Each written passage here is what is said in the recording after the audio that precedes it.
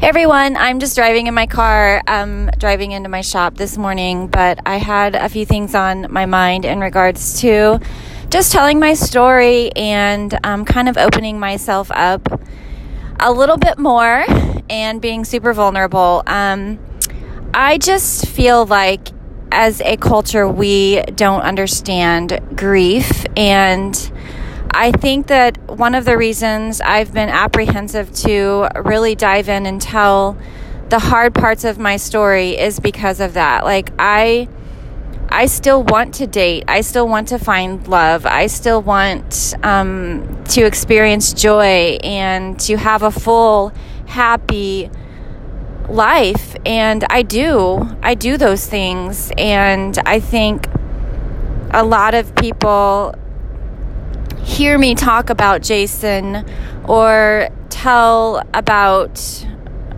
my divorce after losing Jason and think that I'm maybe stuck in those places. And, I can't blame anyone for not understanding something that they haven't walked through. But that is the reason that I want to do this podcast, because of that point right there. In this world today, we judge everything about everyone. And I think unless you have walked in their shoes, you lack awareness and information.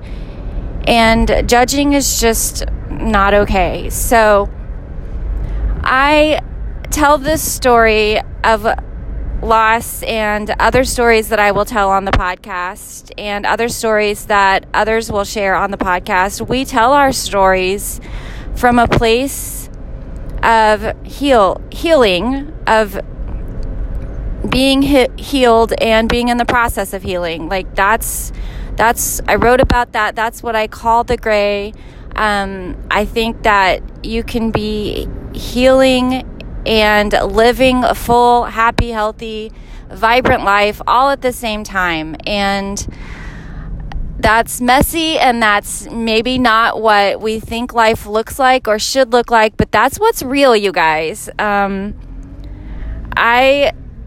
don't want to let it hold me back anymore. I don't want to let just my fear hold me back because I think people are going to judge or think a certain thing or any of that. So I'm just going to be vulnerable and I'm just going to share, and I promise it all won't be sad.